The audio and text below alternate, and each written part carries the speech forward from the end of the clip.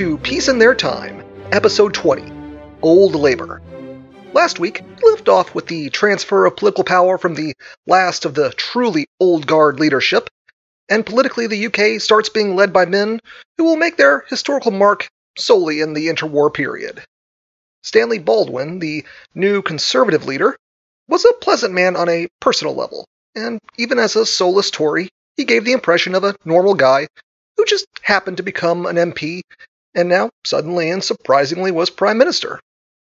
He was sociable and easy to have a conversation with, regardless of politics. He was also a terribly indecisive and lazy man as well. It was impossible to force him to make a decision, and he became panicked when under pressure.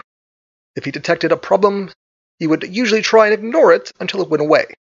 If it didn't go away, then he would instead. He drove his cabinet insane at just how little he paid attention to, well, anything. But again, he was easy to get along with, and if surrounded by the right people to do the heavy lifting, could be a serviceable figurehead. The problem was that many of the most prominent Tories had marginalized themselves the year previously during the coalition breakdown. Baldwin, though, had an idea to bring everybody back together. He was going to start throwing up tariffs, which is like Conservative catnip. But also, was not exactly the sweeping reform much of the nation was probably hoping for in those days. Just to reiterate, the Conservatives of yesteryear are slightly different than modern ones. At least up until the past few years of our modern day, that is. Back then, the distinguishing economic platform that Conservatives were universally in favor of was protective tariffs. Just as a basic little economics lesson, tariffs are a tax imposed on foreign goods entering the country. Let's say you import some French wine. You'll have to buy the wine and pay the tariff to bring it in. In industrialized societies with mass production and consumption, this can add up and become unappealing real fast. If a particular industry at home is under threat, the tariff could discourage foreign competition and protect its place in the domestic market. And as brought up in previous episodes, there are large segments of British industry under pressure. So, Baldwin started advocating for increased tariffs across the board in the autumn of 1923. Now, I swear this is going somewhere. I'm not just talking about economic proposals because I think it's fun. For one, if you feel a little uninspired by tariffs being the big government initiative by the new PM, a lot of the British people thought so too. For another, it did actually serve its purpose to bring the Conservative leadership from the defunct coalition back to the fold, and did reunify the party. Now, the next big step was to legitimize Baldwin's place as Prime Minister and hold another election. The Tories at the time were spoiling for an electoral fight, just a year after the last one. They got it in 1923 and came out with the most seats again. But not a majority of them, though. Labour increased its share yet again, tripling its seats since the disastrous 1918 election. The two factions of Liberals also came together and enjoyed a modest resurgence. The election had basically been on tariffs, which the Tories had expended little to no effort actually pitching their case for them. Meanwhile, Labour and the Liberals went all in on opposition and made sizable gains. Asquith, currently leading the Liberals, decided to take the plunge and agree to be junior members in a coalition with Labour. And so, under the leadership of Ramsay MacDonald, the Labour Party accepted. On January 22, 1924, he became the fourth British Prime Minister in just 2 years.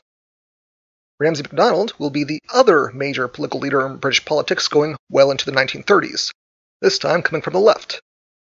MacDonald himself was not particularly zealous in ideology, and in fact he preferred his rank-and-file party members to class themselves up while in office, so as to meet the expectations of the largely upper and middle-class membership of the other two dominant political parties. The higher classes were not expected to lower themselves, of course.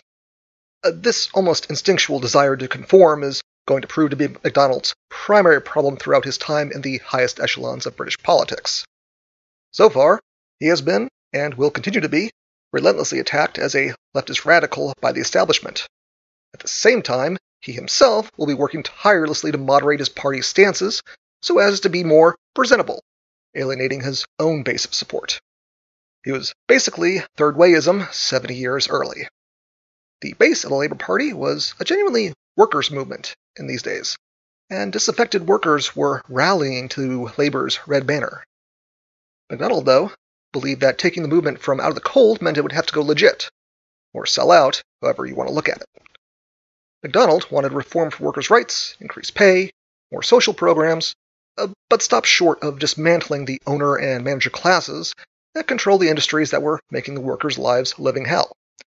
It was a conundrum he was never to solve. That's for the future, though. For now, MacDonald could content himself with getting into Whitehall as an ostensibly socialist prime minister. It would prove to be an unhappy stay. The marriage with the Liberals was a disaster. The unity that party had enjoyed during the election fell apart again when the cold water of having to bunk up with Labour hit them. This was actually the time when the Liberals really fell apart as a viable party. Some of them reluctantly supported their partners, others ignored the coalition and went against Labour's proposals. Speaking of which, MacDonald had about as much success governing as Baldwin had before him, with his biggest success being a simple housing subsidy. Labour was showing every sign that it was very much in power for the first time, with all the inexperience that would entail. The Tories, for their part, ate it up. You'd think an electoral defeat would take the wind out of their sails, but like most conservatives, they thrived in the opposition. They bridged their differences and plotted to undermine the wildly unstable government at every turn. There was much more movement when it came to foreign affairs, though. By a happy coincidence, a center-left government under Edouard Herriot had come to power in France, and it finally seemed like there was a Frenchman willing to wind down the whole Rhineland situation. MacDonald got to play the intermediary to get the Germans and French talking, which eventually resulted in the crisis winding down as described in the French episodes. The other big event, dominating most of 1924, was the effort by MacDonald to recognize the Soviet Union. This was a much more dicey proposition, as nobody among the liberals or conservatives wanted anything like that. Then there was the matter of delicately asking the Soviets to reimburse French citizens for lost investments from before the revolution, which the Soviets dragged their feet over for most of the year.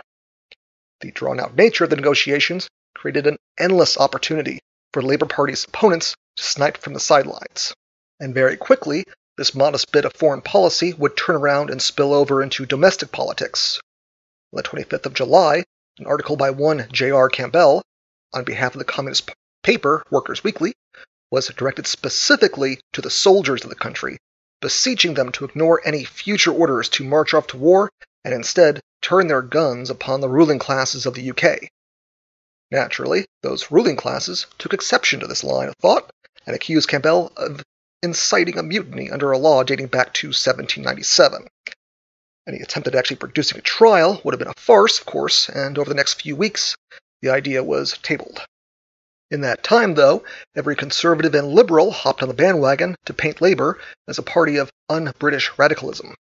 This led Asquith on behalf of the Liberals to put forward a vote of no confidence in the same government he was in coalition with. He probably assumed that the nation was sick of general elections and that his opposite numbers in the other parties would have to come crawling over to him to make a deal. Either the Tories would offer something, or Labour would bind themselves ever closer to the Liberal point of view. Turns out, though, neither party wanted to do that, and the third general election in 2 years was on. Usually, I would just feed you the election results and move on, as campaigns are never quite as interesting in retrospect as they are at the time. Now this time around, though, it had a special bombshell towards the tail end of the campaign. The Daily Mail, a Tory rag even in those days, published the Zinoviev letter, just a scant 4 days before the voting was set to open. Now, you'll be forgiven for not knowing who Grigory Zinoviev was, and we'll certainly be getting to him during the Soviet episodes. Long story short, he was the head of the Comintern, the international organization of communists tasked with coordinating Marxist efforts across the globe, specifically efforts to undermine existing governments in order to pave the way for Leninist ones. The Daily Mail claimed to have received a leaked letter from Zinoviev directed at MacDonald. It stated bluntly that if the treaties being floated in the UK to recognize the Soviet Union were to pass, then the way would be cleared for the proletariat of both nations to join in revolutionary action. Society, as the Britons knew it, would be torn down, and Leninism would be spread not just to the British Isles, but to the global empire as well. To that effect, there would also need to be propaganda efforts undermining the British military in order to neutralize it as a tool for the bourgeois to defend itself from the impending class war. Pretty much every upper and middle class nightmare was laid out in the letter, which turned out to be the main argument against its authenticity. It conjured up images of Asiatic communists washing ashore onto the UK, replacing good old Anglo values with deeply foreign ones. The empire would be dismembered according to the letter, and Arabs, Indians, and Irish would be totally free to go their own ways as equals. It was really panicky stuff, and of course anybody with a problem towards labor absolutely went bonkers over it. Funny story though, nobody could confirm where the letter had actually come from. Of course, MacDonald denied ever being a party to it. Zinoviev himself denied it to the international press once he got wind of what was going on. The Russians astutely pointed out that the titles of the letter's signatories were incorrect. The Tories already assumed MacDonald was a die-hard communist, and so the conservative wing of society believed in the letter wholeheartedly. The Daily Mail had not gotten the only copy. The Conservative Party had one of their own, and the UK's Foreign Office had also gotten their hands on one as well, leading to accusations that they were the ones responsible for leaking it to the Daily Mail in the first place in order to wreck MacDonald and scuttle a potential treaty with the Soviets. Both parties denied this, and the rumor swirled to its origins. Some said that the original letter had been sent from the USSR to the British Communist Party, and copies made there eventually fell into the outside hands. Another theory was that the Secret Service transcribed copies of the intercepted letter in Riga. The actual source of the letter didn't really matter, though. More than enough of the public went for it, and Labour's fate was pretty well sealed. For the election, they were well on track to lose anyway. After the Campbell case and the Zinoviev letter, they were dead in the water. MacDonald didn't help matters by not addressing the whole letter business until a couple days after its release, only 2 days out from the election. So that didn't help either.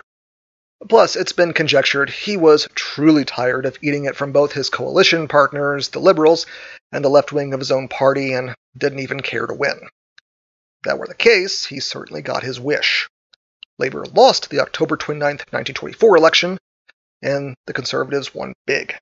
But there was a silver lining for Labour. Though they may have lost a chunk of seats, they also slightly increased their overall share of the vote, so the base was still there. The big Conservative gains came from the Liberal Party almost totally disintegrating. Turns out siding with socialists, then painting those very same partners you tied yourself to as Leninist agents, might not have been the best long-term electoral strategy. So the Liberals' support swung hard for the Tories, banishing them to the wilderness they never really emerged from. Now, Stanley Baldwin was again the Prime Minister, after the 5th leadership change since the end of the war. Good news for those of you tired of the musical chairs nature of the past few years, he was destined to stick around for a while, providing a continuity of government not seen since the wartime coalition. I had mentioned before that Baldwin had secured the reunion of the various Tory factions back into a cohesive whole, but he also gained a pickup from the Liberal Party that was to have farther-reaching implications. When assembling his cabinet, Baldwin selected Winston Churchill as his Chancellor of the Exchequer. Churchill, for the Conservatives, was something of a prodigal son. He had started his career in the party, but had spent the past 20 years a Liberal. The steady disintegration of the Liberal Party had diminished his prospects for a further political career, so he made the switch, this time permanently. The Chancellor of the Exchequer, though, was seen by many, including himself, as something of an odd choice of cabinet posts. The purpose of the position was, and is, to manage the finances of the nation and develop the economy. This was not Churchill's forte, as he was much more an ideas guy rather than a charts and graphs guy. You could make the observation that the Chancellor is considered the number 2 position next to the PM himself, and that it was a pretty clear stepping stone to eventually becoming Prime Minister one day.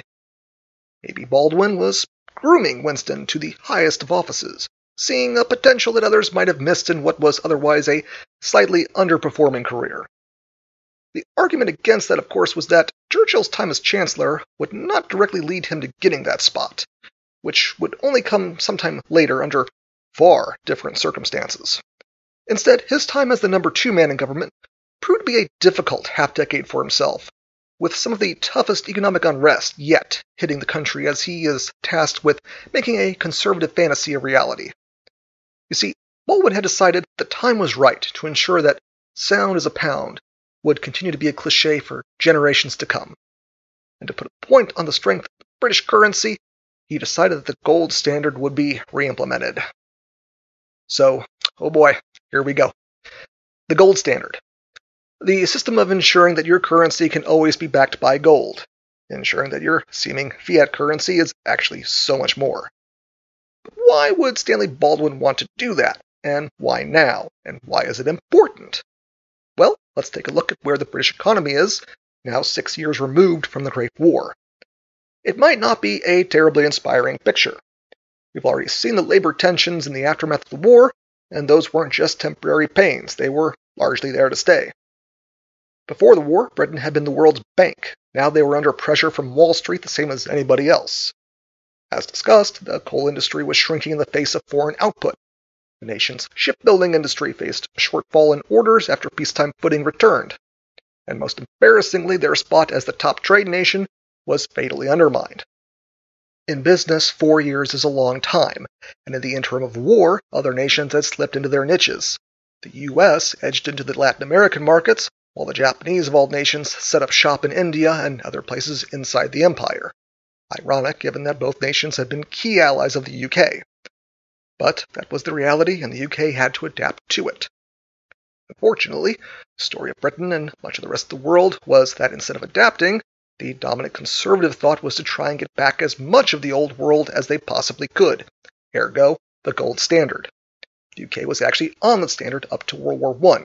Every pound in circulation was backed by gold and could at least be theoretically redeemed by it. These were times when paper currency on its own was still seen as unreliable in terms of holding value. It had to be backed up by something rarer and more precious. The reality that the government would have to go all in on deficit spending to fund the war effort was accepted, though, and it was abandoned during World War I, though there was the expectation that the nation would return to the standard once the war had been won. The 1920-21 recession, though, put those plans on the back burner, and the bigger issues cropping up in those first 5 years of peace prevented the siren call of gold to be properly heard. With the conservative landslide of late 1924, though, the way was clear to return gold to its former preeminence. There was kind of a snag about the whole enterprise, though, and that was to make sure there were a few enough pounds in circulation that the monetary supply could be backed up by bullion. This entailed a rather strong currency when compared to other units of value, like the dollar or the franc. Admittedly, this was kind of the whole point. The pound would be seen as more valuable than currencies of other nations, and it could be relied upon to be more stable, heightening its appeal in global finance. Plus, there is the age-old psychological component, where a powerful currency is perceived as belonging to correspondingly powerful countries. Valuable money good, cheap money bad. Nations like France and Italy suffered from the sting of inflation, with the savings of large segments of the population losing much of their value. If you have 50 francs, and the cost of a meal rises from 15 francs to 25 francs, well, you still only have the 50 francs to spend on that meal. The price rose from 30 to 50% of your pocket cash is really too bad. The British leadership really didn't want that sort of thing to happen to good and upstanding Britons. That experience was for Europeans. Anyway, there's always a catch when it comes to economics, and while it's really bad if your currency loses too much value, bad stuff also starts to happen if it gains too much as well. The most immediate negative side effect is that it becomes wildly difficult to export goods. When a company produces something, whether it's a resource like coal and iron, or a completely manufactured good like a car, it has to be bought with money. Goods and commodities hailing from the UK would have to be bought with pounds. The problem arises in that, say, a German company doing the buying would have to convert their marks into pounds, and given how valuable the pound became in this time, that becomes an expensive proposition for the German company. And given how I was just describing the older British industries being in decline, this hindrance to exports really doesn't help at all. There is also the effect that buying goods abroad and importing them into the UK becomes more attractive as well. Just as it takes more foreign currency to convert into pounds, so too does converting pounds net you a big pile of foreign money. So when a British buyer converts their pounds into dollars, all of a sudden they'll have a lot more dollars to play with when buying stuff on the American market. This is good for prospective consumers of foreign goods, but absolutely terrible for domestic producers who now have to deal simultaneously with foreign competition and being hobbled when trying to sell their own goods abroad. There was the bright light as the allure of the pound as a tool of financing was restored in the world, though that self-confidence boost led to an overextension in lending that would blow up in spectacular fashion in the 1929 crash. But we'll definitely get to that later. Right now, though, let's focus on the state of British industry during these years. As I've been harping on, the heavy industries have been on the decline. This is due not just to foreign competition or a lack of demand, but also because of the aging character of the British industry. The Great War had broken out in a period where British heavy industries like steel production or coal mining had reached a point where they were in need of modernization. Of course, the war delayed this, and now with the business environment in a much shakier spot, it was hard to sell lenders on modernizing industries in decline, which of course created a negative feedback loop where a declining business can't secure the funds to modernize, which means it keeps going into decline, making it an even less desirable opportunity for lenders. And while this is going on with old industries, there were also more newfangled operations starting up.